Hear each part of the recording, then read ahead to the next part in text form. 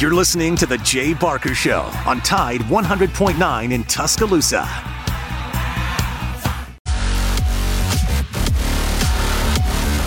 Thank you and welcome to the show. You have Matt, you have Lars, and you have Noah Haynes, controls there at Tide 100.9 WTBC in Tuscaloosa. Hey, we've got a lot from the Heisman to Florida State backlash continuing to Shohei Ohtani, who's shown me the money. But first, I just want to send all of our thoughts and prayers out to those that were affected by the tornadoes Saturday night. They went like a mile from my house. There were two F1s that came through Homewood, Mountain Brook, Cahaba Heights, Vestavia Hills, all in that area. So if you had damage, many, we're very sorry about that. But fortunately, in our area, there have not been one single injury reported. And I would assume that's because they were tornado aware. Nashville was not nearly as fortunate as 6 people perished in tornadoes up in Tennessee. So we are always weather aware, and Lars always quick to send our prayers and our thoughts out to those that have been affected. But fortunately, and the one that hit Cahaba Heights didn't come very far from your house. I don't know if you were up and aware of it. It came through, I think, about 12:30, something like that. Oh, yeah. I was actually out in my car coming back from babysitting the grandkids, and I could see it, on the horizon as I was getting off 65, and I got into my house immediately. What happened with you? Well, it was raining so hard that I could not see across the street to my neighbor's house. I mean, it was just an absolute deluge. And unfortunately, a building that my group, Sky High Studios, is going to be perhaps moving into, was hit by the tornado and suffered significant damage. And getting this project off the ground, Matt, has just been it's been so challenging. One of our guys got in a car accident. Another one of our guys had his tornado get hit by a house, and you know who I'm talking about, James Spann. Another one of our people in our group tragically, sadly, lost a son. And now this, right when we look like we're going to be able to really get going in Sky High Studios, and I'll talk more about this later on, down the road. But it is going to be a multimedia company unlike any other, not just in Alabama, but the entire South. And it is going to, I believe, absolutely reshape sort of how we think of media in the state of Alabama. And we are so close to finding a home for what we want to do. And then the tornado hit this beautiful, beautiful building. And again, it's not like the building has to be taken down or anything, but it's just gonna kind of slow things up. But hey, nobody was hurt, so that's the main thing. Nobody was hurt, and these tornadoes did not stay on the ground very long. And I believe the one that was in Wildwood area, I think the top winds were about 100 or maybe 80 to 100. And I think the one in Cahaba Heights was about 100 to 120. And, but it was just Saturday was one of those strange days where when you're outside, I've described this to you, is that it just feels tornado-y, right? But this is December. You've lived here long enough to know we have a brief period of time in the late fall, early winter where this is, there is a likelihood for them, and you've been in Alabama long enough to where you can feel it in your bones too. You absolutely can. So. And I think it took the National Weather Service quite a while to determine that there actually was were two tornadoes on the ground. Yeah, they were F1s, which is the smallest of the categories, but nonetheless, 100-mile-an-hour wind's 100-mile-an-hour wind. Yeah. So we'll what were you doing? Up to date.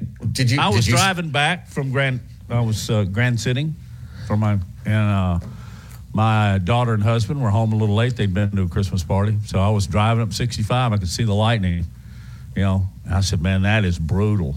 And then I got home, found out exactly how brutal it was. Was the rain coming down as you were driving? Oh, yeah. It was almost pull over to the side of the road raining that hard. Yeah. But there was a lot of so much lightning. Yeah, and thunder. Yeah, it was just like you said, fortunately, no one was injured. On the sports scene, Lars, I guess you're headed to Tampa, right? Of course. Big it's a great Red. day to be a Nebraska Cornhusker. Yes. Nebraska women's volleyball in the Final Four. And it looks like former Ohio State quarterback Kyle McCord going to become a Husker in the transfer portal. 24/7 is in their very trustworthy outfit for sure. It's where our buddy Mike Rodak works. So they're saying it's 100% to Kyle McCord to Nebraska. And also it looks like one of Ohio State's top receivers may be coming to Nebraska. Yep.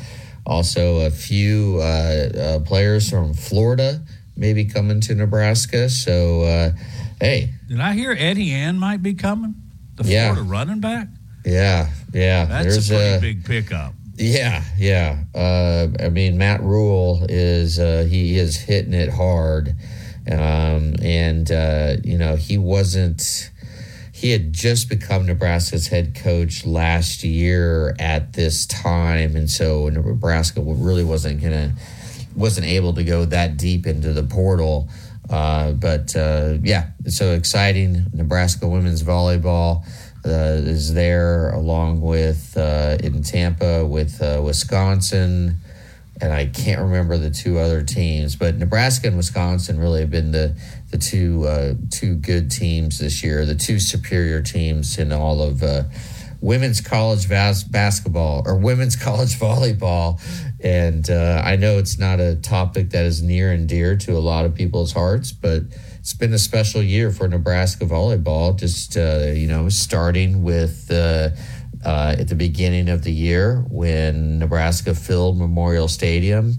Over 100,000 people watched Nebraska play in a women's volleyball match. It was the most highly attended women's sporting event in the United States history, and see if they can take care of business. So, yeah, what a crazy game last night with the Bills and the Chiefs, and a play that could have been the NFL's play of the decade was wiped out by a boneheaded play by Kadarius Toney. But we'll get into that more on the other side with our next guest. I think Patrick Mahomes, did he go to Florida State? No, he went to Texas Tech. That was a joke. Oh, sorry. He's whining like a baby, like Florida State fans. They're really starting to get on my nerves, Now they're talking about boycotting the Orange Bowl, and now the big talk is they're going to the Big Ten. By the way, Florida State, and I'll just throw one back at you. You're not going undefeated in the Big Ten. All right. Yes, indeed. Our next guest will be Jeff Spiegel. Then in an hour, we'll have Bruce Cunningham, long time with the Baltimore Ravens, huge NFL guy, and he can talk about what we saw last night in as Buffalo upset Kansas City. It's a big win. Is Kansas City on a 2-game skid? Uh-oh. All right. I hope y'all know those little comments about Florida State, mostly in jest. We'll be back with more Big Noon Sports.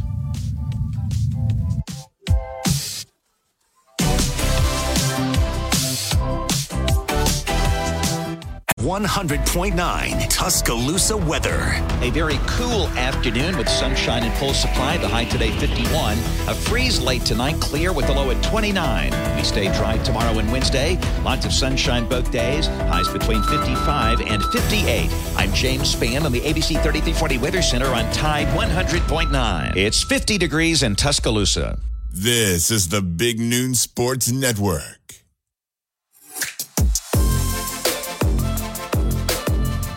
Lars, Matt, Noah with you, and joined by pretty much our regular Monday guy. That's Jeff Spiegel from ABC 3340.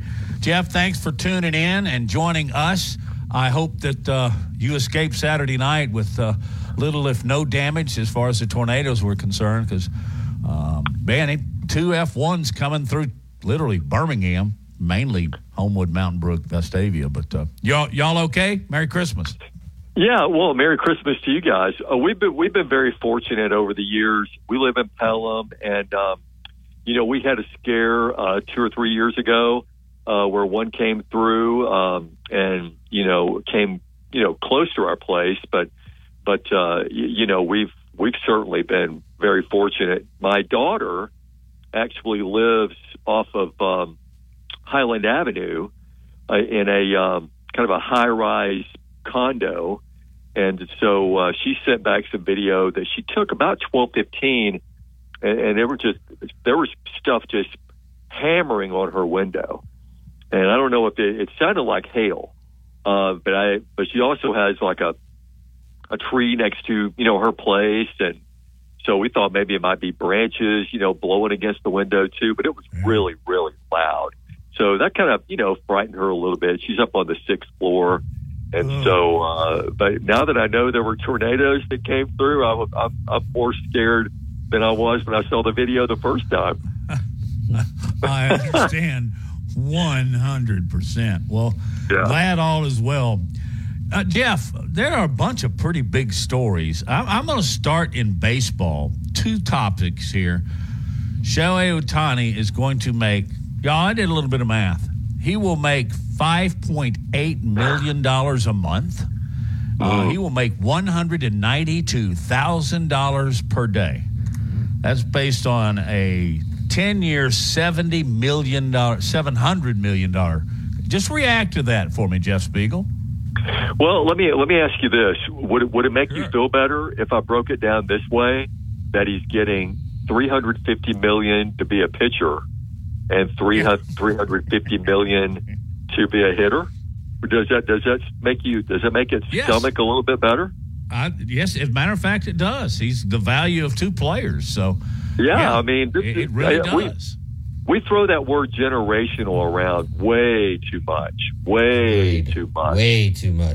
but this is a generational player. I mean, this is Babe Ruth like recreated, and except obviously Shohei takes a little bit better care of himself than Babe Ruth did, but he's amazing. So these are numbers like my dad wouldn't like, or my granddad would detest this contract, but this is a guy who's probably worth every penny.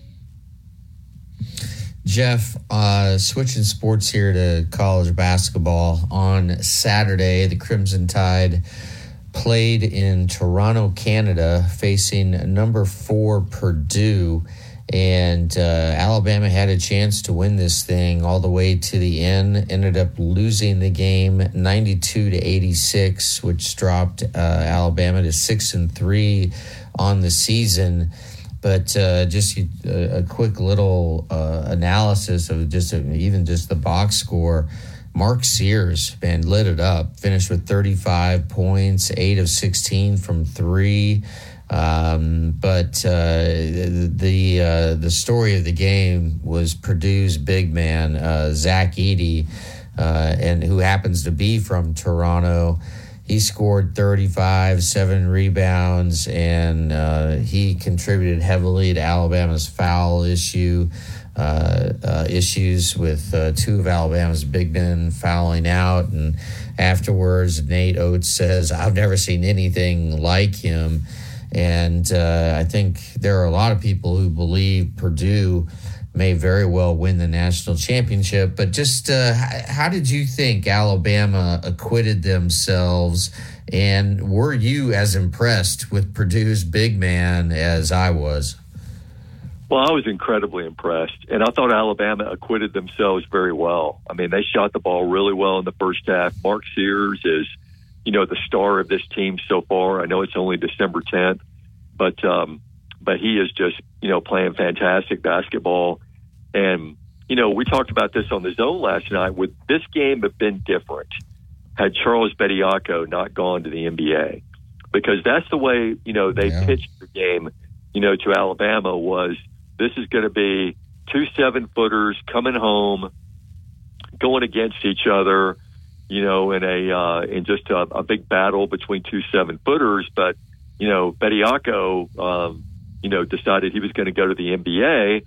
And what Doug said last night, which was really hilarious, was that the only thing that would have been different had Bediako played is that 3 guys would have fouled out, before the game, because Edey is he's a beast.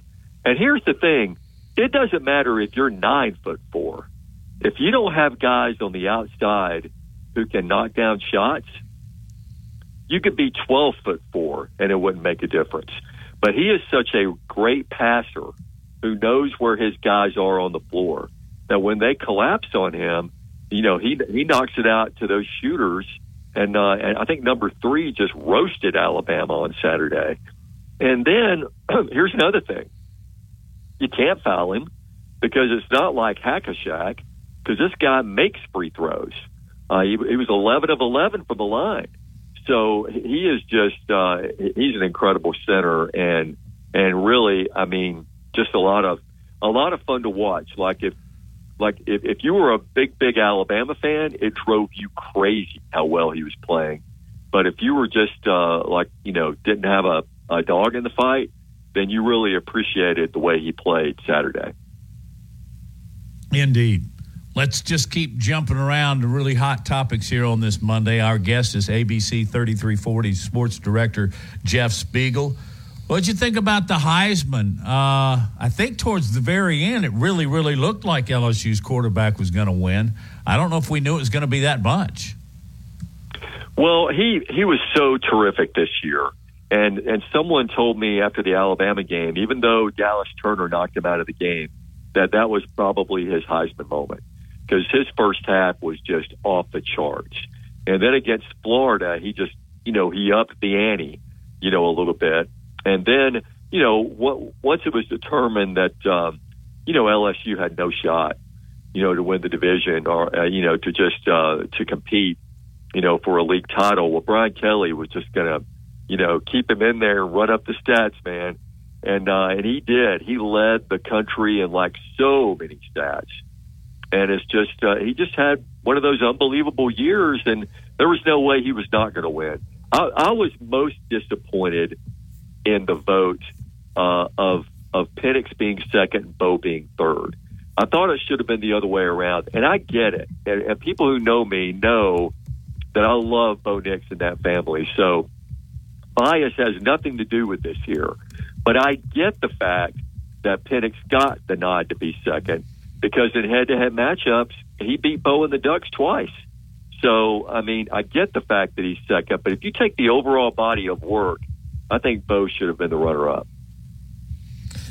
Yeah, agreed. And I thought Bo could surprise and perhaps win in a very close vote. And I believe the vote between Penix and the LSU quarterback Daniels was the closest in, about 5-6 years. And I thought the speech was pretty nice. I thought he did a nice job. But man, I've covered a couple of those Heisman ceremonies. Those things just go on forever and ever and ever. And it's, I don't know. Jeff, have you ever gone up there to like Mark Ingram when he won, or Derrick Henry or Bryce Young? I have not. We've had a couple of guys go up there for those ceremonies, and they say the same thing. It's really, really hard to cover, especially if you're in TV and you're trying to beat a deadline. It's really, really difficult. But at the same time, unforgettable experiences. You're there in the Big Apple, you're in New York, and it's just fantastic atmosphere. But it really is a hard event to cover. From a TV standpoint anyway. What's really, really tough is on TV and in its length. It used to be in New York. is the NASCAR end of the season banquet. Oh, God. Whoa. They start handing out the West America NASCAR open wheel division at 5 o'clock, and you don't get out of there till 11 o'clock. The only thing that probably makes it a little bit more tolerable is the fact that it was at the Waldorf, so you were getting this wonderful meal in the process. And they weren't shy about bringing wine to the table. No, I was just going to say that. They never stop serving wine. You start drinking at 5, and at 11 it's done. It's just try and do a live shot at 10:30 after that. Especially when but all running mate is Greg Screws. You know how that goes, Jeff. Yeah, but all of a sudden, deadline pressure means nothing. Yeah, you know? Yeah. Tripod? We don't need a tripod. I love it. Okay. Jeff, I'd love to get your thoughts about, and this is something that Matt alluded to at the top of the show, about Florida State fans just still absolutely irate about not getting in and into the college football playoffs. And boy, they are really going after Kirk Herbstreit as if it's all Kirk Herbstreit's fault because, Kirk advocated for Alabama to make it in. But just your thoughts again on the on the Florida State fan base. Well, I mean, my thought about this is you got to move on. I mean, you got to move on. I mean, if nothing you say, nothing you do is going to reverse the process. In fact, if you keep this up, it might affect your ability to get in when it's close in future years, even though there's going to be a 12-team playoff. What if you're Florida State and you're like on the 13 line or the 14 line and you feel like you need to be on the 12 line? Well, all people are going to remember is how much you whined about not getting in, even though you weren't one of the 4 best teams, and you weren't one of the 4 best teams, even though your body of work, was an undefeated record. In your heart, when you put your tape side by side against Alabama and Texas, you weren't one of the 4 best teams. But yet you're continually whining about it weeks and weeks. And this is going to keep going all the way through January 8th. And what Alabama needs to do is win 2 games and win this thing and shut everybody up. The worst thing that can happen for Alabama would be to go to the Rose Bowl and lay an egg. If they do that, you're not going to hear the end of this. It's going to be going on until January 2033. So, you just, you know what I mean? Great point, Jeff. Yeah, that is a great point. Matt and Jeff, Bill Hancock, the longtime director of the college football playoffs, he was asked about, his thoughts, and he reminded everyone it's not the 4 most deserving teams. It's the 4 best teams. Right. And yes, you got to factor in injuries. I mean, that's right there in writing. Exactly. Good point on both parts. Hey, Jeff, you'll be hanging around, right? Can you go through a break here? Absolutely. Yes. All right. Jeff Spiegel, ABC 3340. More. Want to ask him more about where Alabama is in position and where we're going from here when we get back on Big Noon Sports, presented by Haley Sansing, Union Home Mortgage. Laura Lee Thompson is known as the Bama Broker. She's a Tuscaloosa native, an Alabama graduate, and the only realtor in town with Wall Street experience. A skilled negotiator, Laura Lee knows how to buy low and sell high. And the Bama Broker isn't just going to show you houses. No, Laura Lee is going to educate you on the market, guide you to homes that fit your budget, and teach you how to sell your home for its maximum profit. Throughout the entire process, the Bama Broker will equip you with the tools you need to both buy a home and build financial wealth through home ownership. Trust me, the Bama broker, who's as roll tide as houndstooth, will get you across the goal line. That's Laura Lee Thompson, the Bama broker with Advantage Realty Group. You can reach her at 205-790-7229. Again, that's 205-790-7229. And you can also email her at lauralee@thebamabroker.com. That's lauralee@thebamabroker.com. SEC Sports, like kudzu on the roadside. This is Big Noon Sports.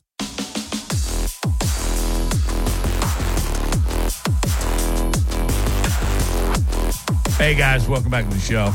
We've got as our guest ABC 3340's own Jeff Spiegel. Just way off the beaten path here. Did you see these pictures of Nick Saban showing off his Ferrari? I just did. That's why I decided to bring it up. But Drake Patrick is, of course, we all know who his daddy was, All-American in Alabama. He's showing off the car to Dre, but not driving it because it's not Wednesday. Right. Right. Man. He drives it Wednesday unless it's raining. Yeah. Oh, yeah. If I had a Ferrari, I'd drive it 8 days a week. Yes, me too. I'd be picking up hitchhikers. No, probably not that. I would be tooling that baby around everywhere. All right, that just crossed over my screen as we were talking here. Did you see Patrick Mahomes last night in Sunday Night Football? Wow. He lost it. I've never seen him react that way. Me either. It was crazy. He thought Von Miller was in the. He thought Von Miller was offsides, and I think also there was some carryover from the fact that terrific play where Kelsey, did the old Frank Wycheck tribute throwback, the lateral thing, that was waved off. But, it was clear that his guy was lined up in the neutral zone. But, his reaction was just, wow. I mean, it was over the top. He was just, and he didn't waste any words in the post-game press conference either. So, he's going to get fined. Of course, he makes a lot of money, not Shohei money, but he makes about $450 million. His latest contract, I think, was $450. So he'll be able to afford it. Yeah. There's a lot of things going on there. Kadarius Toney clearly lined up offsides. Sure. And not only that, he's looking right down the line of scrimmage, and his left foot, I believe it's his left foot, is in the neutral zone. And as the referee explained afterwards, it was egregious. Now, there is sort of a gentleman's agreement that a referee will warn a coach about a wide receiver lining up too close to the neutral zone or in the neutral zone. And sometimes if it's just, say, a hand that's in the neutral zone, which actually it extends up, right, in this invisible sort of line, that would be offsides, but they'll typically let it go. And I think this year it's only been called maybe 3 or 4 times all season, but this was pretty egregious. And then the throw to Kelsey's lateral all the way across the field, and you got to remember that Kelsey was a quarterback in high school. It really would have been like one of maybe the play of the decade, the play of the last 10 years, because given the stakes and the moment. But the fact that Patrick Mahomes absolutely just lost it, that reveals something deeper to me. It does. Because this Kansas City team is riddled with imperfection. They've had offensive line issues all year. They don't have an elite wide receiver, and they just have just been a little off. And the week before, Kadarius Toney, he made another sort of boneheaded move where he got called for he wasn't fully set in a play that ended up being very successful for Kansas City. And then you go back to the very first game of the year, Kadarius Toney against the Detroit Lions. He dropped about 23 passes, and look, Kadarius Toney's a great talent. He's a great talent. But to me, there's just something more going on. It wasn't just that play that caused Mahomes to lose his mind. And it's rare to see an elite athlete, especially at the quarterback position, to ever do that. And I got to bring up Joe Burrow. Matt took 37 minutes. Joe Burrow never in a million years would have lost his cool like that. Neither would have Tom Brady. Neither would have Peyton Manning. It was just really odd. Wouldn't you have said that about Mahomes before last night? Yeah, absolutely. That's why it's so odd. It's so out of character. I mean, Jeff, your thoughts on that? Yeah, I totally agree. I mean, it just totally, stunned me, later when I saw the reaction. The game was ending as we were taping The Zone. And listen, I want to make this clear. If this gets back to my daughter, who is a huge, huge fan of you-know-who, let me just say clearly that this is only a joke, but it's Taylor Swift's fault. I mean, I say that jokingly, but listen, don't you think that is a major distraction potentially? Well, also the way that Taylor Swift was embracing that dude in the box, I'm like, wait a minute, who's Taylor Swift's boyfriend? Is it Kelsey or is it the guy in the box? They were rather close. You're right. I mean, no, they were very close. Like, listen, this happens with teams who win a lot. Most of the time, the thing that unravels them, it comes from within. There's something, there's some stuff going on, some stuff maybe we don't even know about. But and the Mahomes thing, it's like a volcano. Maybe it was time for him to erupt because not only because of what happened on the field, but maybe some off the field stuff that maybe we don't even know about. So you're right. I mean, there's something underneath this. There's something behind this that maybe we don't know. There's some frustration there, but the quarterback, man, he's got to be better. He's got to be better. He's got to keep a level head. Like, give me a break, Kansas City Chiefs. All right, why did you win the Super Bowl last year? It's because of a BS flag that was thrown on a DB. Oh, here we go. No, I'm serious. I'm serious. I'm no Chiefs apologist. I don't hate the Chiefs. I'm just saying it was a very controversial flag late in the game on the corner. Bradbury, who was guarding Smith-Schuster, and it resulted automatic first down and meant the Chiefs could run out the clock. And it was the first defensive holding call of the game for both teams, and the ref throws it at the most incredible time. As far as unloading on quarterbacks, Philadelphia is doing the same thing to Hurts. It's unbelievable. Some of their fans are griping and saying they got to replace him. Are you kidding me? Wow. That's a relief. That's a come on, man. That's a come on man moment for sure. Who do you, Jeff? So let's just take in the NFL. Who's your favorite to make it to? Or let's just say, who do you think the two best teams are? Both one in the AFC, one in the NFC right now. Well, gosh, I think with the NFC, I think you got to go with the 49ers, right? I mean, man, they're just so good. They're so good right now, and I don't know. I mean, maybe it's because I hang around Ryan Brown a lot, but I'm starting to fall in love with the Dolphins a little bit, and I kind of like to see them, get in there when they're on. They are really, really, really, really good. I kind of like the Ravens. I like the Ravens too. Yep. I do too. I mean, that quarterback's pretty good. Yeah. That's all right. What about your station, your plans? What are y'all going to do in coverage of are you going to Pasadena there, Speaks? I am not going to Pasadena. Johnny Condon and Chris McCulley are going to be going to Pasadena.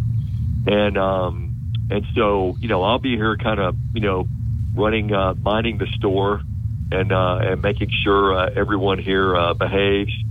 Jamie Hale is going to be going to Nashville to cover the Music City Bowl. Right. So, I'll be the guy in the comfortable studio, pitching to people.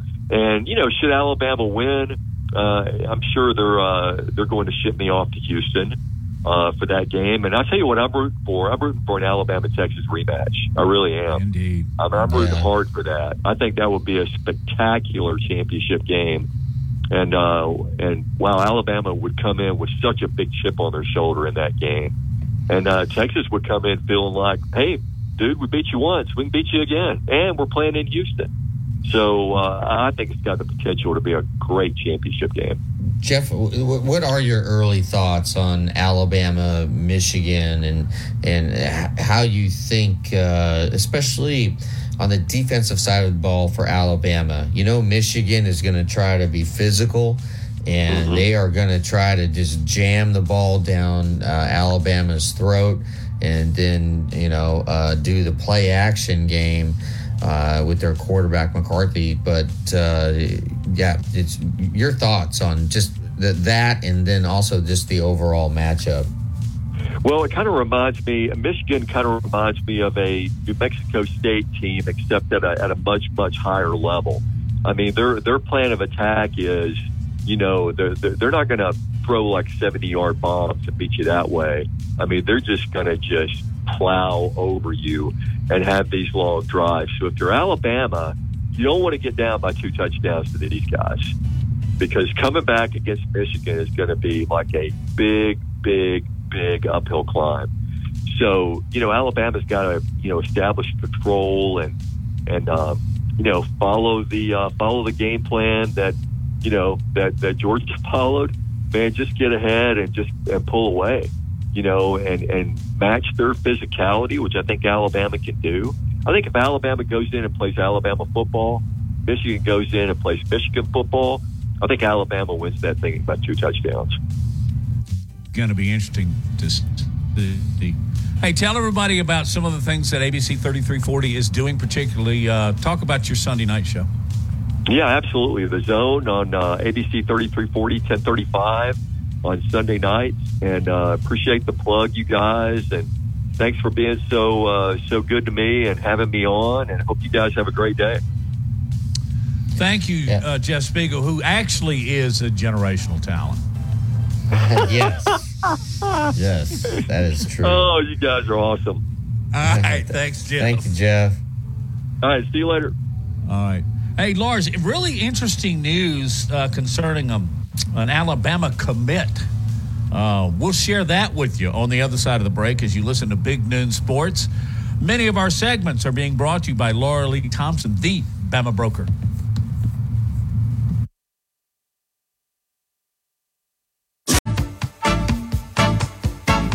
Securing the best mortgage possible requires a lender who has knowledge, is trustworthy, and treats customers like family. And no one is better at all of this than the mortgage miracle worker, Haley Sansing.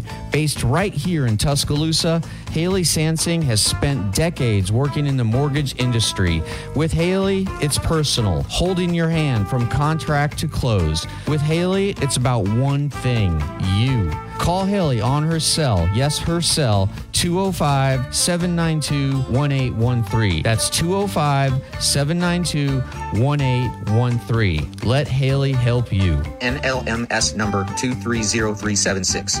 Tide 100.9 Tuscaloosa weather. A very cool afternoon with sunshine and full supply. The high today 51. A freeze late tonight, clear with a low at 29. We stay dry tomorrow and Wednesday. Lots of sunshine both days. Highs between 55 and 58. I'm James Spann on the ABC 3340 Weather Center on Tide 100.9. It's 51 degrees in Tuscaloosa. The best sports talk in Alabama. This is Big Noon Sports. Is Big Noon Sports. It's Matt and Lars, Noah. Next hour, we'll go to Baltimore, Maryland, and talk with our NFL guy. That's Bruce Cunningham, who spent a lot of time in Birmingham, Huntsville, and Mobile before returning to his home state. He's a very popular, now retired television sportscaster. All right, Ryan Williams, we've all heard about him. He originally committed to Alabama. Get this, Lars, October 8th of 2022. You're talking about a guy that's living up to his commitment. He now wants to pull it back, so he will be eligible to be a part of the 2024 class, which means he can join Bond and Company this spring and then in the fall and then play if he's worthy. Of course, that's yet to be determined, but this is a big-time 5-star wide receiver, and I don't know if you had a chance to watch any of the football finals or any of the highlights of this kid, but he's just a big-time player, and I get the feeling he looks – follow me on this, if you will.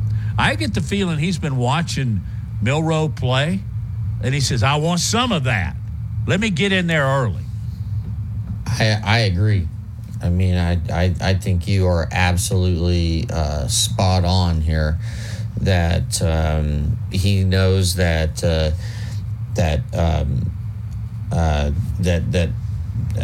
excuse me, my everything just crashed right in front of me. He knows that Jalen Milroe has emerged as a special player, and not only that, he's emerged as someone who it just absolutely excels at throwing the deep ball. And I just think he could be extremely special as early as next year. And now, I mean, you just look at his stats from this last season. He caught 72 balls, which is really rare for a kid in high school in 1 year to catch that many passes. 1,324 yards, and this is what's really eye-popping, 19 touchdowns. 19 touchdowns playing for Saraland High School. And he's going to be the third 5-star for Alabama in this cycle. Yeah. Joining Jalen Mbakwe, I think I'm getting that right, and Julian Sand, the quarterback, who's ranked currently as the number 3 quarterback in the ESPN 300. So now Alabama has. So for the class of 2025, which Williams was initially a part of, Alabama had 2 of the top 3 wide receivers, Williams and Jamie French of Mandarin High School in Florida, and now you get Williams a year early. I think he can contribute right away in some form or fashion. Now, I'm trying to go back and think, and you're going to have to help me out on this. Who was a true freshman wide receiver who came in and made an impact? I know Julio Jones did. Yeah. But I mean, there have been so many great ones, right? I mean, I think Jerry Jeudy did. I think Jeudy did. I think Calvin Ridley, maybe. I think. Ridley definitely did as a true freshman. Yeah. Well, Devontae caught a touchdown pass to win a national championship as a freshman, didn't he? I think he was a freshman. He was a freshman. So I think personally, and you know how many games I've coached and how often I've recruited, I think wide receiver is the easiest position to slide into at a young youthful age. I didn't realize this, but Jermaine Burton, and correct me if I'm wrong, but a friend of mine told me that he has one more year of eligibility. I think your friend is right. Because of the COVID year. Is there any way Burton comes back? You know what that depends on? 3 years ago, this never would have entered my mind. That might depend heavily on his NIL. I mean, isn't that why Marvin Harrison Jr. is considering not going to the NFL draft? Yeah. I mean, if you're making a couple of million, hey, I want to win a national championship. Or in Burton's case, if Alabama were to win this year, I bet the list is very short on players that have won national championships for two different programs. In your mind, who is the number one receiver at Alabama right now? Is it Isaiah Bond or is it Jermaine Burton? Well, it's 1A and 1, or 1 and 1A, however you would say it. It kind of is, to a certain extent, play specific, but I think maybe in a lot of ways Bond has become more versatile to be able to catch the short pass and make it long over the middle and the deep ball. Burton's a threat when Jalen Milroe wants to crank it up, though, for sure. Yeah, and it's just really exciting that Williams decided to reclassify, and he has a chance, I think, to really make an immediate impact. Another true freshman, I think, and this is just from memory, so could be wrong. Didn't Amari Cooper come in and do pretty well as a true freshman? I think wide receiver is one of those positions where if you are sort of physically developed and you're willing to put the time in getting the timing down with your quarterback and really knowing the playbook, you can come in and make an impact. Just like I think you can at corner. And so I think those perhaps are the two easiest positions to come in and really make a name for yourself at a very young age. We talked briefly about it. Kirk Herbstreit is getting absolutely hammered by Florida State fans for saying something that the committee said as well, because he said it. Now he's getting hammered. But this deal about Herbstreit, McAfee, and ESPN Game Day has me confused. We'll talk about it and take your calls at 205-342-9904 as we come back for the second half of Big Noon Sports, brought to you by Haley Sansing, Union Home Mortgage.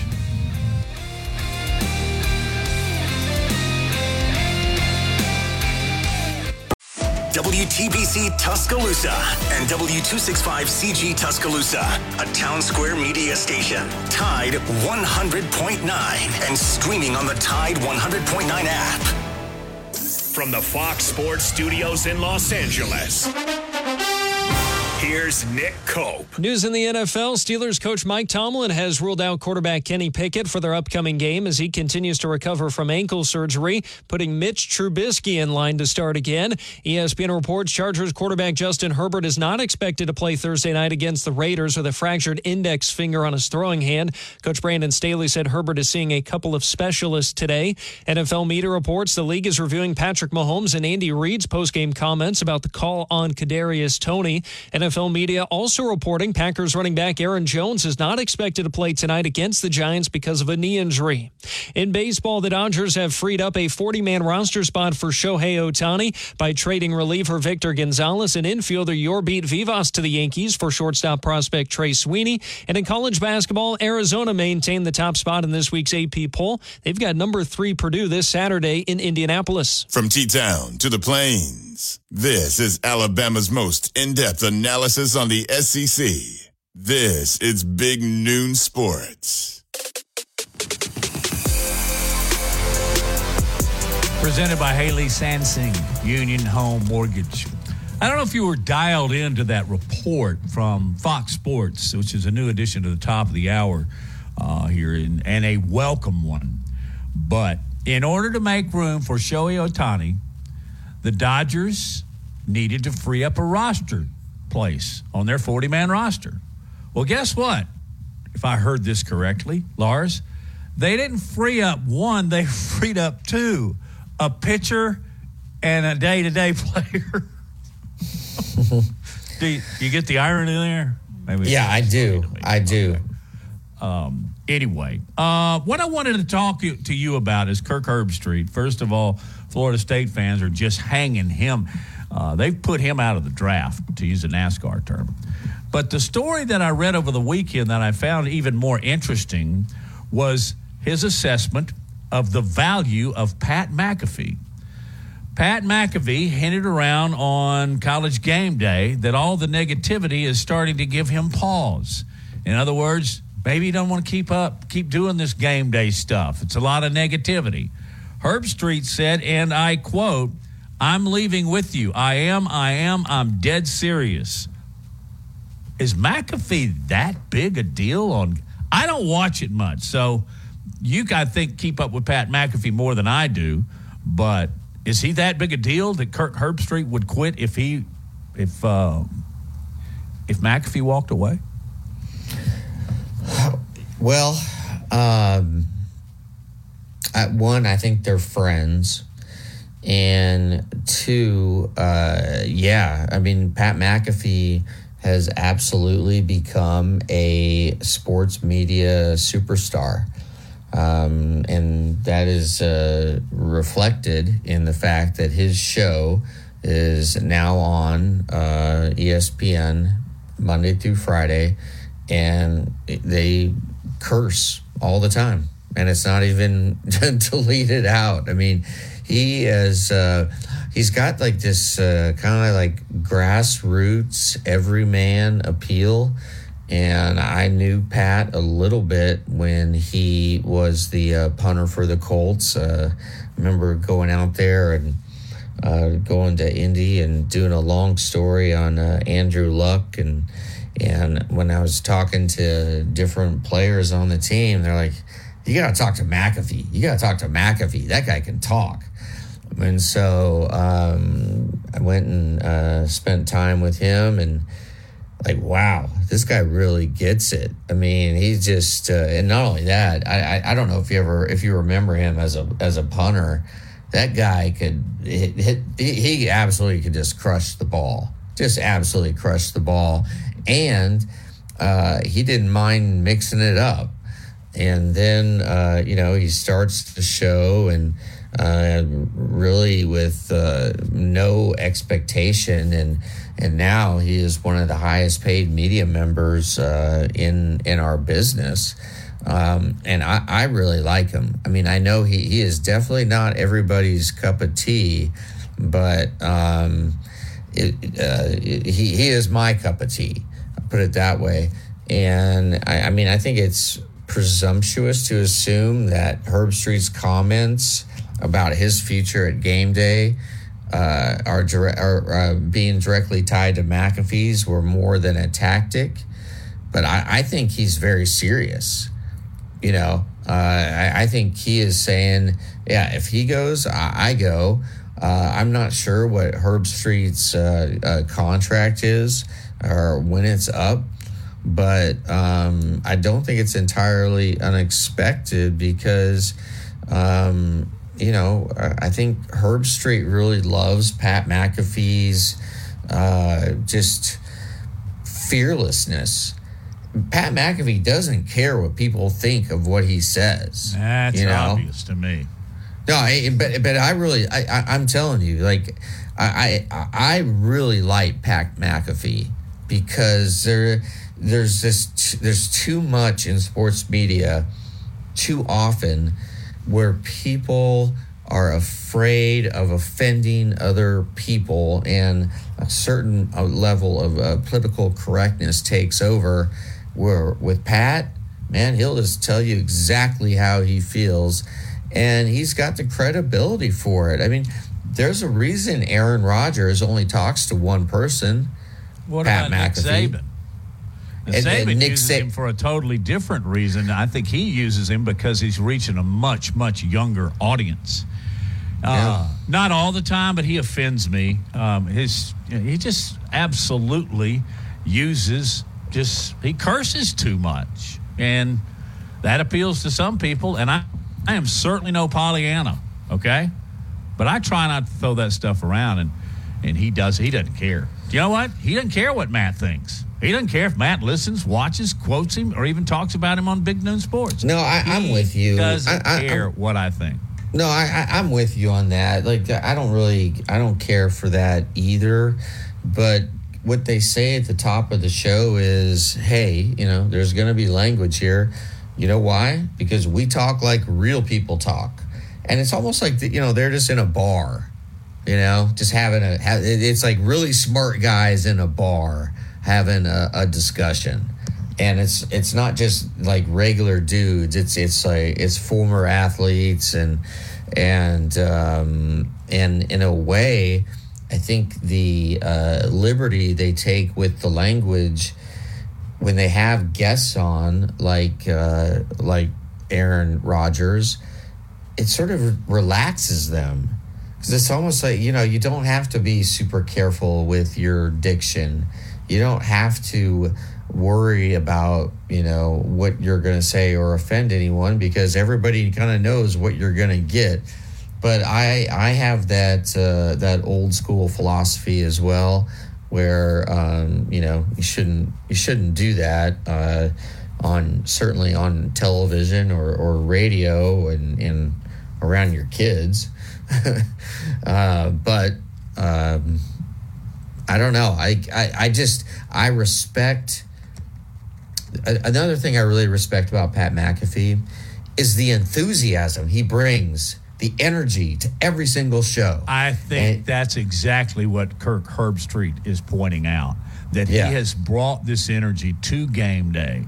And I read between the lines, and actually he kind of says it, but he's changed game day.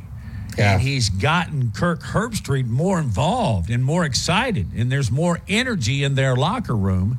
And that's why Herbstreit's saying, if you ever decide to leave, I'm going with you because you've changed my experience on game day. Yeah, so, and he said, I forgive me if I was trying to research this as you're talking, but Herbstreit said on McAfee's show, and this is the direct quote, I'm just going to say this right now. If you dare even think of leaving College game day, I'm leaving with you. I'm dead serious. Yep. So there you have it. Well, what would that leave? Reese and Desmond Howard? I mean, I can't stand Desmond Howard. But because with Desmond Howard, he is so much of a homer to Michigan, it just makes me sick. Like, I'm fine with Desmond Howard talking about Michigan, but do so through an objective lens. And I know everybody has their bias, right? I do when I talk about Nebraska. You do when you talk about Alabama. But I think Kirk Herbstreit does as good a job as anyone when he is talking about Ohio State to be very fair. I mean, the reason he moved to Nashville is because Ohio State fans turned on him because they thought he was being too critical of the Buckeyes, and he didn't want his kids to go through all the crap that they had to deal with at school. So he moved to Nashville, Tennessee. Incredibly bad. That's just so bad. Because it had to be really bad. That's his alma mater. That's his city. Yeah. And he leaves because of his own fans? Come on. That's a come on, man moment. Yeah. I agree. I really like Herbstreit, and he is so versatile. He can do the NFL on a Thursday night, and then he can do game day, and then he does a college game later that evening. He is you know what? He's almost a generational talent. He's really good. And I'm just impressed with his work ethic.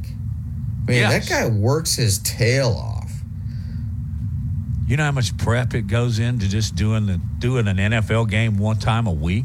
But you throw in game day and another college game, And he's good at all of them. It's not like he's slighting. Well, when you were doing college football games on radio, how much prep would go into a single game? Oh, man. It varied because once you got into the season, you were more comfortable with the lineup and the numbers, and you didn't have to do a lot of repeat, memory to make sure you've got, in the case of college football now, who both number twos are. Yeah. But it was like 2 or 3 hours per hour on air. 10 hours would be a minimum just for a game. Yeah. And he's really collectively, you're doing it all the time in your head anyway. So sometimes you're not staring at charts and statistics and the other team, the other coach's records. You're just thinking about it windshield time. And what amazes me, let's say he does game day in Tuscaloosa, and then later that night he's calling a game in Eugene, Oregon. I mean, that's a special jet for that. Of course. It's a special jet, but nonetheless, it's air travel, and it's time change, and it's hard. It's hard. Hey, let's talk some National Football League. Bruce Cunningham will be our guest as we continue here on the Monday edition of Big Noon Sports.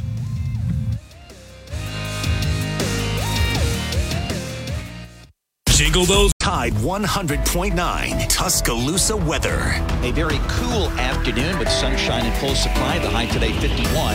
A freeze late tonight, clear with a low at 29. We stay dry tomorrow and Wednesday. Lots of sunshine both days. Highs between 55 and 58. I'm James Spann on the ABC 3340 Weather Center on Tide 100.9. It's 50 degrees in Tuscaloosa. From T-Town to the Plains, this is Alabama's most in-depth analysis on the SEC.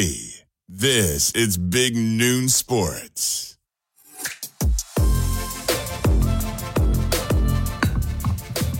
Brought to you in part by Laura Lee Thompson, the Bama broker. Joining us is Bruce Cunningham, who does drop in from time to time, whether we need to talk about the Orioles, the Ravens, all things in the National Football League. Bruce, you doing all right? I know you really have embraced the retirement role, hadn't you? Oh, I'm telling you, I embrace is a weak word. I enjoy the nothingness of it, and I didn't think I would because I was always so busy. I think in 2013 I had 7 W-2s. That's how much I was working, and this really appeals to me. I'm in bed at 8:30. I'm up at 4. It's great. Good. Wow. So are you taking in those early bird specials at 4:30 in the afternoon at the local diner? Maybe. I won't rule that out.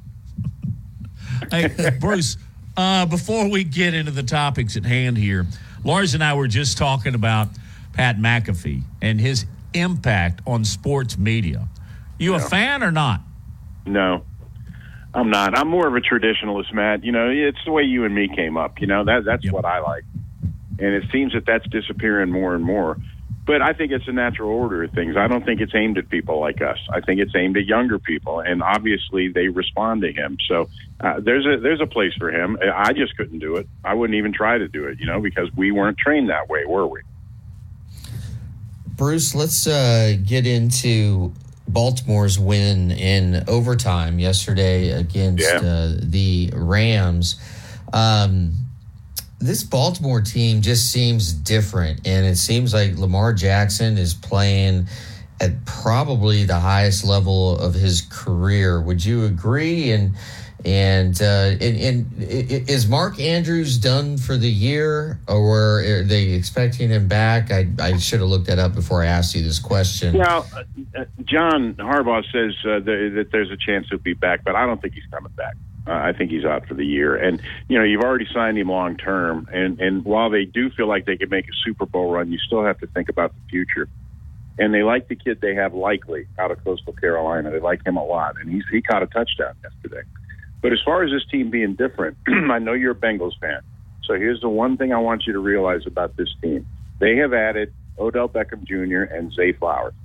And those guys are very, very effective. And it's really made Lamar a lot better. He's not running as much. You know, he can still scramble like nobody ever before. But I mean, they added those two weapons for him, and it was Katie bar the door. This is a very resilient team too. That game yesterday is an absolute seesaw, back and forth, and it was cold and it was raining. And Lamar hit Zay Flowers with like a minute left. By the way, that may have been one of the best throws of the entire season. Would you agree? Yeah, he can really zing it. He's not real good on the deep ball. You know, he had 2 long touchdowns yesterday, but he missed a lot of those too. But anything from like 3/4 of the way out up to the line of scrimmage, he's deadly. I mean, I think one of the Ravens receivers told me one time that his ball actually hums. You can actually hear it, you know, ripping through the air, and he can make all the throws, you know. And there's a lot of optimism about this team. Now, what you need to know about the Ravens is this stretch they got coming up. They got Jacksonville next Sunday night. They got the 49ers, and then they got Miami. Three games in a row like that, and then they close out with Pittsburgh. But I'm just saying, that's got to be the toughest 3-game run that anybody's got left in the NFL. So we'll find out about this team, you know. What did you think about Patrick Mahomes last night's game? You know, I played the game. You know, I understand the emotions that are involved, and he really hated that call. You know, he's also got to remember that he's Patrick Mahomes, and when he speaks, his words carry weight. I think it was a little bit excessive, and I think he should have known better. He can't claim that he's not media savvy, can he? He's doing commercials for literally every company in America. You know, but you got to learn some self-control. Yeah, maybe you got screwed on that call, and maybe everybody saw it, but, you know, to add your voice to it like that, I don't think is helpful at all. And I guarantee you, Andy Reid had the same talk with him today. Everybody's been dancing to Mahomes' tune the last couple of years. You know, he's been the guy. There's a responsibility that comes with that, you know, and he needs to realize that he can't be saying things like that. I'll bet he never will again. I bet he'll learn the lesson from it, but you know, you got to be aware of who you are and what it is you're saying and what you're suggesting. And it, you know, he should have known better. Without giving you a whole big bowl of word salad, he should have known a lot better. You know, I don't remember if it was Mahomes or if it was Andy Reid, but one of them said, "Well, he was just a little bit offsides." Well, I'm sorry, offsides is offsides. That sounds like Andy. Andy's pretty funny, you know. Also, Andy was complaining after the game that the referees didn't warn him that they were lined up that way. Well, that's not the referee's job. You know, he was also on an inside slot. You know, it's not like you could yell at him through 2 players. Now turn and ask the referee. You know, if it's too close. It's a shame a game has to turn on a call like that, but you know, I'm sure in Buffalo they're thrilled. You know how big that win was for Buffalo after what they've been going through. So, you know, there's 2 ways to look at that. And then with the Ravens yesterday, the Rams, that's a long flight, you know. How grim do you think that flight back to L.A. was for them yesterday? Losing that game in overtime on a punt return by the backup punt returner. See, this is the thing about the Ravens that just amazes me. Everybody on the roster can kill you one way or the other, you know. Who would have thought, of all people, Kalen Wallace would have been the star of that game yesterday, you know? Should we talk about the block in the back on that return or not? Yeah, you know what? There was a clear block in the back. But you know what? I also know if they don't throw the flag, then it didn't happen, right? You're 100% right. You're 100% right. And just to wrap a bow on this Kansas City thing, for them to be bitching about a flag, I mean, when a flag caused them to win the Super Bowl, give me a break. I got no response to that. You're absolutely right. I mean, of all teams to be complaining about calls, you know, the Kansas City's gotten a lot of calls in recent years. Believe me. Seems like the Ravens were playing them every year there for about 3 or 4 years. Good Lord, it's hard to beat that team, you know? Yeah. I want to ask you just kind of I want to stay in the NFL, but ask you just kind of on the other side of Chiefs and Ravens. Who's been the biggest disappointment this year for you? I expected a lot more from the Giants. You know, I really did. I thought they really had something going up there. I also expected a little bit more from Minnesota, but they had a quarterback go down. I thought those two teams are going to be a lot better than they were, especially the Giants.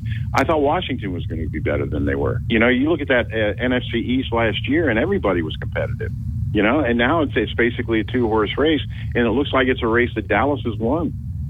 And then the Eagles, they've just gotten their block knocked off 2 weeks in a row. And everybody in the league's kind of looking around with that cartoon question mark above their head, like, what is going on here? I don't know what's going on with the Eagles, but they better get it straightened out, because this is not a good time of year to be faltering, And is it just a freak thing that there have been so many quarterbacks who have been hurt and are out for the year? Look, the rules are written to protect them. It's just coincidence. It is a freak thing. I think it's a purely coincidence. I tell you one thing, though, I'm getting a kick out of Joe Flacco. Where the heck did this come from? I mean, we're talking about been out of the league. And what did he throw? 3 touchdowns yesterday? Yeah. You covered like, all of his years in the NFL, didn't you? No, he looked like Joe Flacco of the contract year when the Ravens won the Super Bowl. Oh, yeah. Yeah, he looked like that. And if he's playing that way, the Browns are pretty good. They got a great defense, If Flacco can get hot, there's no reason why they can't make a run here. You mentioned the Giants. But, yeah. They play the Packers tonight. What do you think about Jordan Love? And have the Packers... they're kind of on a little bit of a roll right now, aren't they? Well, we heard about Jordan Love, didn't we? And the funny thing about that is we also heard about Aaron Rodgers when Brett Favre was still playing there. You remember how, we got to get Rodgers on the field. We got to figure it out. And finally, they just got rid of Favre and let Rodgers play. Could be the same situation, because all the scouts were high on that kid. Everybody thinks he can play, and it looks like it's starting to come together. And why not? I'll tell you this, though, with this doubleheader tonight, or this twin games tonight, I ain't watching it. I want to see Miami, Yeah.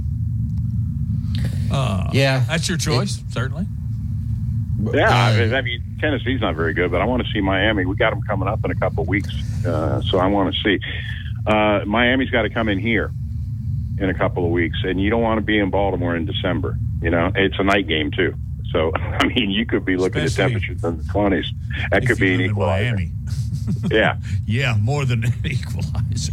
They can sure push the ball. Bruce, you're retired. Can you stay another segment, please? I'm not doing anything.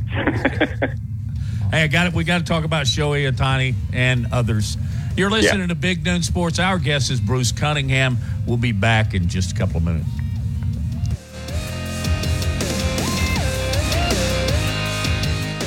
For Big Noon Sports coming up. As a matter of fact, it's coming up right now. You know how your phones read into what you don't normally type into? What does this say about what I text, Bruce? I typed in your name, and it auto-corrected to Bryce. That happens all the time. It's annoying, isn't it? Yeah, but I checked mine. I don't send it. A lot of people blame autocorrect. Well, you know what? You auto-correct it. You don't have to hit send. All right, this is one of my pet peeves, but I'm not going into that. I want you to tell me if the price the Dodgers are paying for Shohei Ohtani is worth it. How good is this guy? No, he's great. We've never seen anybody like him since Babe Ruth. They can hit the long ball and also win 20 games. That's astonishing that he's able to do that. I think the contract, it's outrageous, but every time there's a new baseball contract, it's outrageous. I saw figures yesterday. Now, granted, the Orioles are a young team. They won 101 games last year. Their payroll was $60 million. Ohtani's going to make $77 million this year. It's crazy. At some point, I don't know where it ends. I'll tell you this. I went through a ticket broker to get 2 tickets for the playoffs, the American League playoffs, and it cost me $700. So that's where this money's coming from. It's coming out of the Joe fan's pocket. And I guess the Dodgers are gambling that he's already built up a following with the Angels, and maybe it's money well spent. But, at some point, it just gets to be too much. I remember this is a while back. You guys might remember this too, but the Penguins, Pittsburgh Penguins, owned Mario Lemieux so much money that they just gave him the team. And he was the owner of the Pittsburgh Penguins for a while. He may still be. I don't know. I haven't checked on it, but you're going to get to that point. But then again, baseball, and we discussed this briefly yesterday, man. Baseball's got a problem, and it's an ongoing problem that's gone on since free agency started, and that's the haves versus the have-nots. So what you got is a group of about 4 or 5 teams that can afford to pay whatever the market will bear, and it's ridiculous. It's unfair. And so what it forces teams to do is like the Tampa Bay Rays and like the Orioles have done is just draft well and develop talent. And then when they reach free agency, you got to wave goodbye. And it's sad, but that's just the way it works. And so the Dodgers are one of the haves, and they were able to spend that money for Ohtani. I will see whether it's money well spent or not. They're already pretty good, but now you look at their lineup and it's scary. So we'll see, but that kind of money is outrageous. It really is. But then again, I remember when Pete Rose signed with the Phillies for $3 million, and we were all going around saying that was outrageous. So I don't know where it's going, but it's not going to a good place. I promise you that. Bruce, these 2 questions I have for you might seem a little far afield, but you've had a long, very distinguished career. So, number one, what's the greatest sporting event you have personally covered? And 2, who's the most compelling athlete, not necessarily the best, but the most compelling athlete that you have personally covered? All right. The first one, the Super Bowl is pretty much the middle of the dartboard. It's pretty hard to top that. I did get to go to 2 Final Fours with Maryland, and that there's nothing like that. It would probably be a toss-up between those 2, just for the magnitude of the event. Now, and unfortunately, as Matt will tell you, my years in Alabama, there weren't a lot of championship games during that time, so I had to wait to experience it. But it would be those 2. As far as a compelling athlete, that's a really good question because there've been a lot of them. I think Chris Davis, the Oriole first baseman, he had 3 years in a row with 45-plus home runs, and then all of a sudden he just quits hitting. And just to watch him go through that struggle, and to watch him how he conducted himself and how he tried to keep himself alert and upbeat. That was a hard thing to watch, and it ended up not working. He ended up just quitting, going home. The Orioles have to pay him for another, 60 years or something, but he finally just gave up. But just the human side of that, just to watch that inner turmoil eating that guy alive. And every time he went up to the plate, it seemed like he looked worse than the time before. And it was just a hard thing to watch. And on top of it all, he was a really nice guy, The other one I need to mention here, and you won't want to hear this, Mr. Bengals, is Ray Lewis. I go back to it. I go back to Atlanta when he gets that second contract, and he finally signs, and everything's going his way. He goes to Atlanta, he rents a limo, loads it up with people, including some folks he doesn't know, and all that happened. And Ray got blood on his suit, panicked, threw it in the garbage, and that's what they got him on for obstruction of justice. He's the solid earth. He's one of the finest people I've ever been around. I would let Ray Lewis raise my kids. I'm serious. And just to watch him have to overcome that at such a young age, that was really compelling as well. What do you think about the talk from the winter meetings about making the baseball larger? Yeah, Matt, they want home runs. Home runs make the turnstile spin, and baseball knows it's losing ground. Baseball's tired of getting its butt kicked by the NFL. And now by the NBA also. The NBA is far more popular than Major League Baseball. So they're always going to try to figure out ways to have home runs. The bigger ball will lead to more home runs. You remember Rafael Palmeiro, right? Sure, Mississippi State guy. I asked him one time, I said, when you're really hitting, I said, does the ball slow down or does the ball get bigger? And he said the ball gets bigger. And that's what this is going to lead to, I'm afraid. I do like the changes they made last year, though. The pitch clock ended up being a pretty good idea. I didn't mind it at all, and I hated the shift. So I was glad they did away with that. The bigger ball, it's like I said, if you like 11 to 8 games, you're going to love that bigger baseball. But that's what they want. You know what I think you're going to see an increase of, too? What? Foul balls. Oh, yeah. There will be more foul balls hit, and that'll be great for the little kids running around the stands. So yeah. That's a good thing. They're the only winners there, that's for sure. But baseball's going to do what baseball feels like it needs to do. The thing about baseball that's not going to change, though, is the slow nature of the game. People are used to the NFL or NBA, where there's a lot of movement and a lot of action and all that. Baseball's just not that way. So it's a little bit tougher sell, especially to younger fans. But they're gonna try to do whatever they can do. I'll tell you one thing: if they're talking about expansion, they're out of their minds. I just don't see. You don't have 30 healthy teams now, and you're going to add a couple. I don't know that is the best idea I've heard either. But problem with baseball is if you take Nashville out of the equation, there's really no place for baseball to go. The Minnesota Twins, when they were trying to get their new stadium built, they approached Charlotte. And I remember this well. Charlotte said to the Twins, I'm not interested. We're not interested. And just kind of slammed the door on them, which really hurt Charlotte. But if you think about it, those are really the only 2 cities without a team that could support one, So we'll see. Okay, Bruce, since we're hopscotching around sports, let's go to college football. Yeah. Did the college football playoff committee get it right? Did Alabama deserve to get in over Florida State? Yes. You take into consideration, I got such a big kick out of watching Alabama this year because, the season in the beginning, Alabama's not used to struggling like that in recent years. And you talk about a statement. You got the 2-time defending champions in the SEC championship, and they smacked them. And that really impressed me about this Alabama team. Florida State, I understand that they're upset, but here's what you can do, Florida State.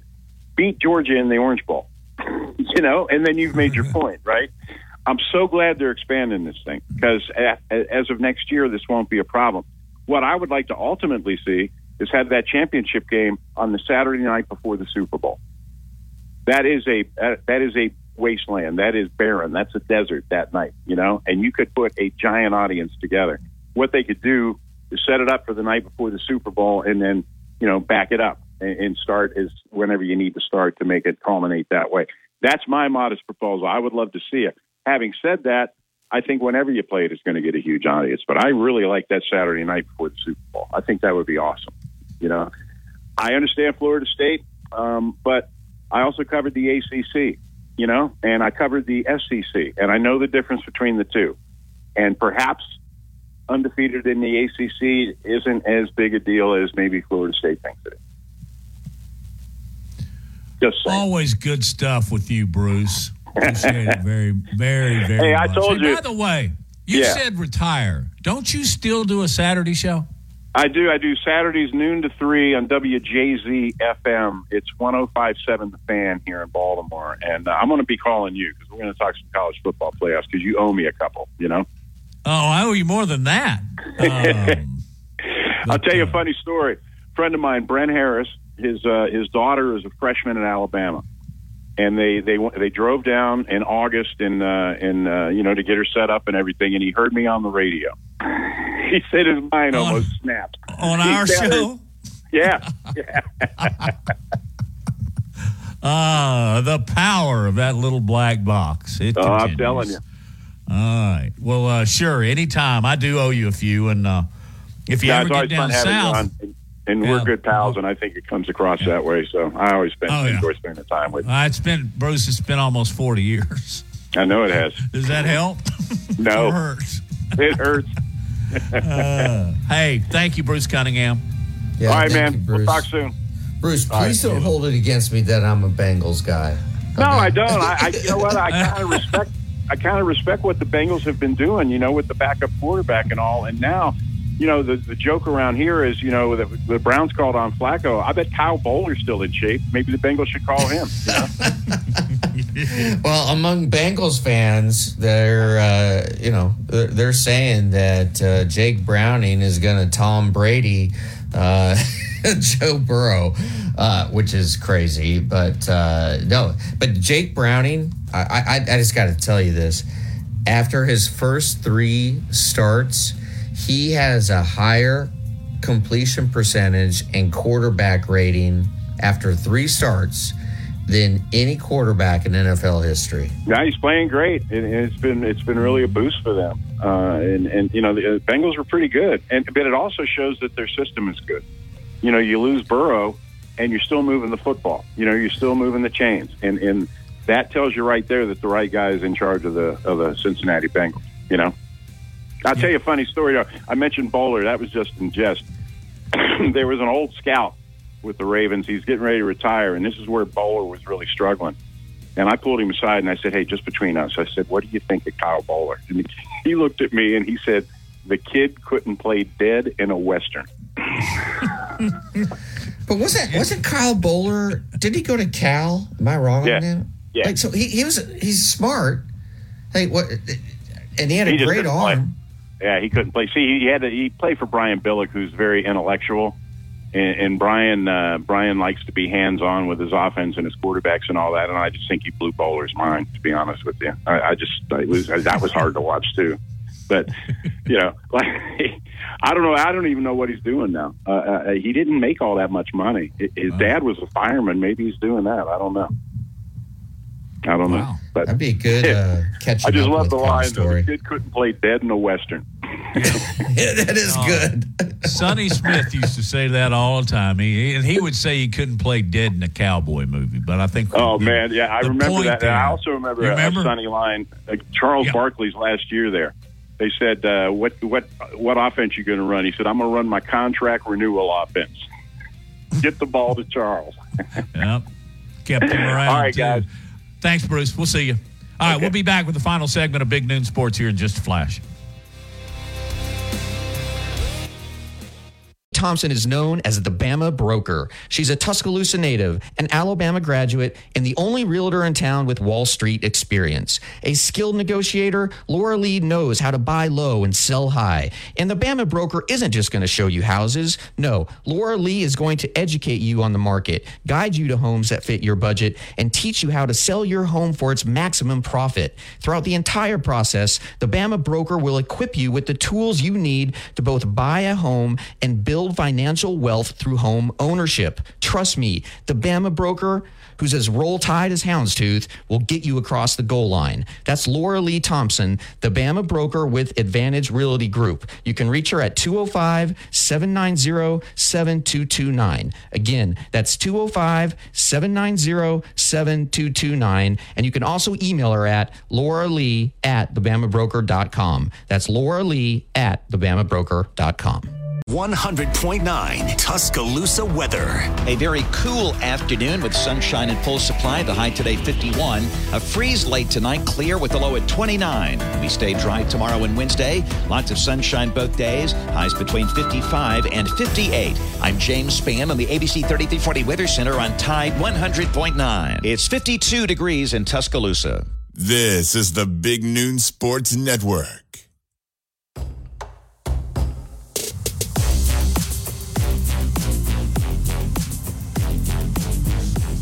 It is Big Noon Sports. Thanks for tuning us in today. Just a couple of notes here from the Heisman. Jalen Milroe finished 6th. How about that? And the winner, Jaden Daniels, had his suit tailored by a guy from Alabaster. How about that? Man, it was a good-looking light blue suit, 3-piece. Man, he was just donning some duds now. Pierce Bespoke is this guy's name, who now has evidently a shop down in the New Orleans area. Now, on to the Associated Press and their first-team All-Americans, Lars. Yeah, I definitely will not mention the fact that when I said that Jalen Milroe is being thought of as a Heisman Trophy candidate, I was laughed and mocked by a certain co-host of this show, but that's okay. Laugh and mock is a little bit deep.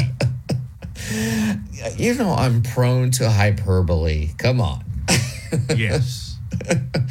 That being said, you don't have to be into hyperbole here. When you read off the All-American. This is really incredible, because you look at the first team All-Americans, and 7 of the players were either in their 5th or 6th season of eligibility. And that was headlined. And of course, we had the COVID year. We got the transfer thing, just all sorts of crazy stuff. But headlined by Jaden Daniels, first team All-American, quarterback LSU, won the Heisman Trophy, and very much deserving. But he's joined in the backfield by a player that both you and I love, Missouri running back Cody Schrader, sixth year, former D2 player. The other 6-year player on AP first team was Peyton Wilson, NC State linebacker. And then, also on the first team, Kansas State guard Cooper Beebe, edge rusher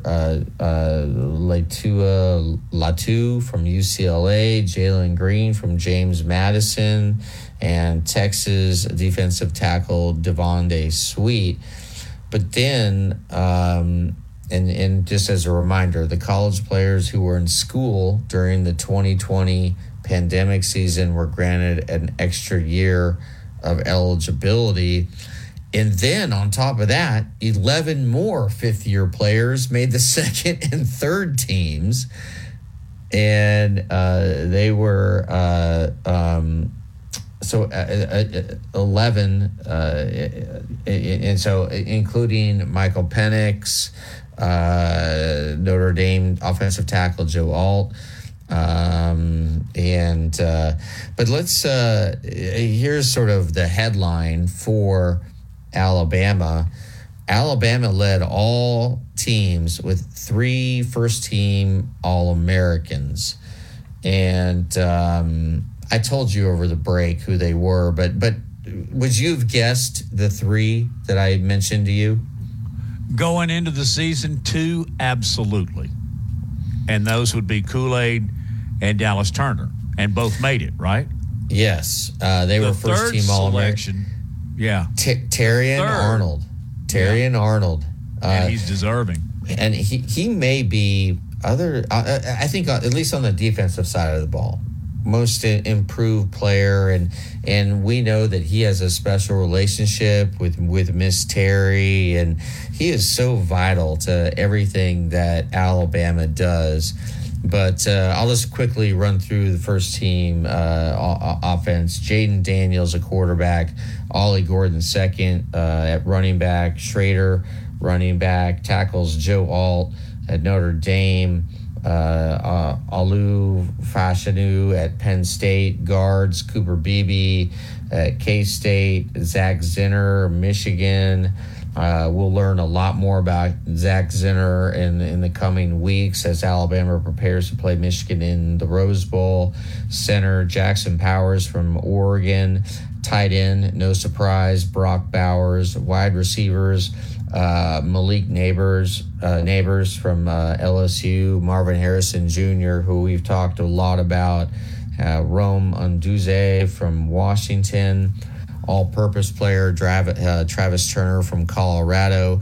Kicker, in a bit of an upset, Graham Nelson from Miami of Ohio. And then on defense, I'm just going to go to basically the defensive linebackers. Peyton Wilson, 6-year player from NC State. Edgerrin Cooper, 4th-year player from Texas A&M. Dallas Turner, 3rd-year player, Alabama. Corners, Cooper DeJean, 3rd-year player, Iowa. Kool-Aid, 3rd year at Alabama. safeties, Malik Starks, second year at Georgia, Xavier Watts, fourth year at Notre Dame. And then they list Terrion Arnold just as a defensive back, right, in his third year. And then we go down, and this was surprising to me, and I think it surprised you as well. Bo Nix, third-team All-American at quarterback, third-team All-American kicker. Reichert? Yeah. Why is he not the leading first scorer team? in the history of the world? And exactly. College football. Yeah. Why is he not first team? I think at one point this year, and it's been recent, he might have missed 3 out of 4. But before that, he'd made 20 in a row. So I don't get that either. Yeah. I don't understand that. But it's just interesting to see how many 5th and 6th year players made this list of being, first team All-American, second team All-American, third team All-American. But what's incredibly fascinating is that Alabama, both of their cornerbacks are first team All-Americans. I can't ever remember that. And you know what? If Alabama ends up playing Texas in the national championship game, watch out. I think everybody. I don't know. I have family in Austin, and they're chirping already.